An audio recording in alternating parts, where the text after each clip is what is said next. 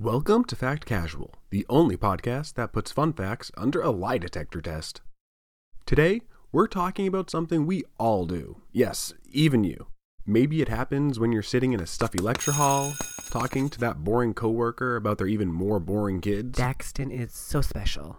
Or when you try to get through your friend's screenplay for the 5th time. Why are there 6 acts? Whatever the cause, you can feel it coming. Your jaws start to stretch, your lips part, and before you know it, you're letting out a gigantic yawn that feels more like your jaw's about to unhinge. But we aren't here to discuss the mechanisms of yawning. We're here to find out what the others around you do when they see you yawn. Because the fact we're putting to the test is, yawns are contagious.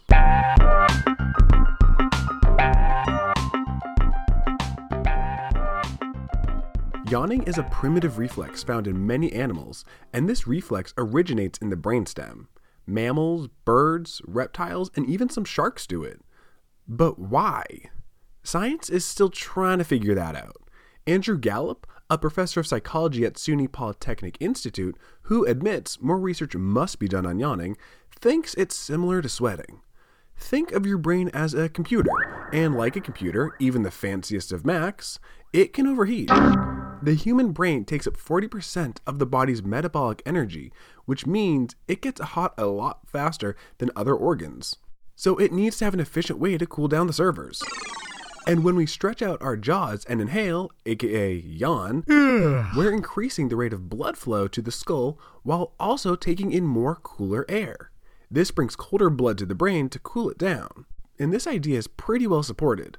After implanting temperature probes in rats, they found that their yawns coincided with when the brains were hot. And after the yawn, their brains cooled down quite a bit. To further prove this, scientists realized that people with cold packs on their foreheads were far less likely to yawn than those without. This theory also makes sense for why we connect yawning to being tired. Our body temperature rises and falls throughout the day, and the temperature is highest in the evening, Falls overnight. and then rises again in the morning. The 2 times when the temperature is hottest is the same time we consider ourselves the most tired. The morning and the evening. And researchers think that yawning, especially during those times, allows us to be more alert by increasing blood flow to the brain.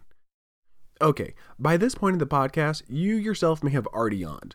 Don't worry, I don't take any offense. Well, maybe a little. That's because yawning is contagious, and you don't even need to see a yawn in order to catch one.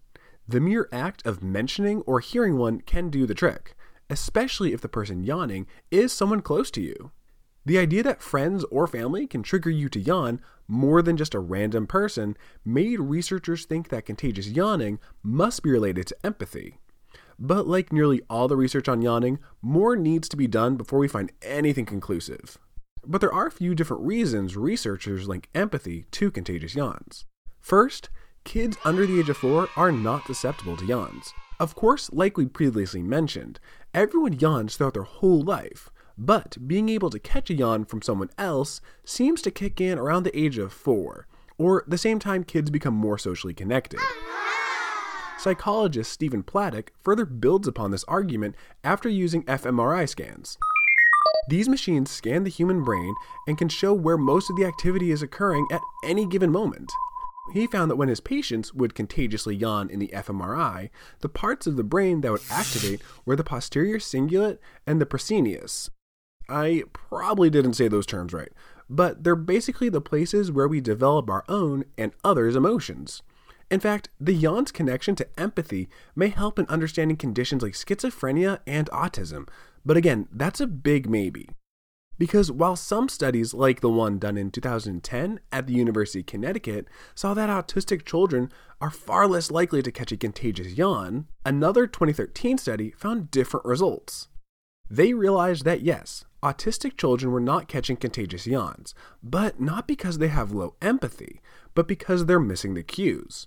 The 2013 study thinks that people commonly catch contagious yawns by cues in the eyes. But since autistic people tend to focus on people's mouths when they interact with them and not their eyes, they're kind of just missing the social cues. They aren't lacking empathy, they're just looking in the wrong spot of the face. This is something Duke University is adamant about. With no conclusive proof that empathy and contagious yawning are related, Duke is actually looking into genetics to see if that plays a role in who does and doesn't catch a yawn.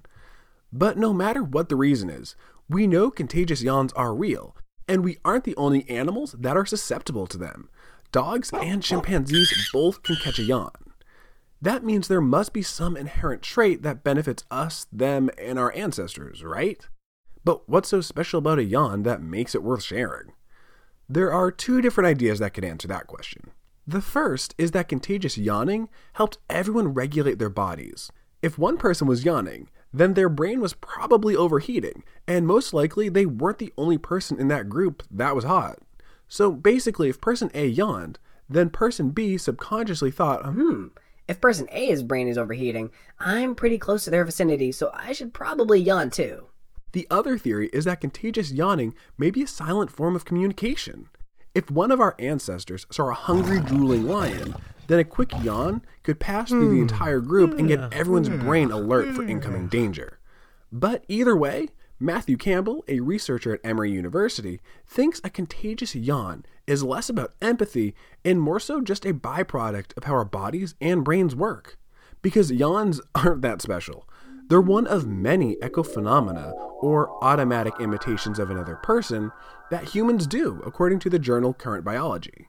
This social mirroring can happen with laughter, scratching, or even leg crossing. Basically, humans have many copycat traits, and while the reason for them is still unknown, one thing is true. You most likely yawned at least once while listening to this. Maybe because you're empathetic, or maybe because your primal brain is gearing up for a battle with a saber-tooth. But whatever the reason, it's safe to spread this fun fact. Yawns are contagious. Thanks for listening to Fact Casual. And as always, my sources can be found in the description. And if you want to stay up to date on your fun facts, please subscribe.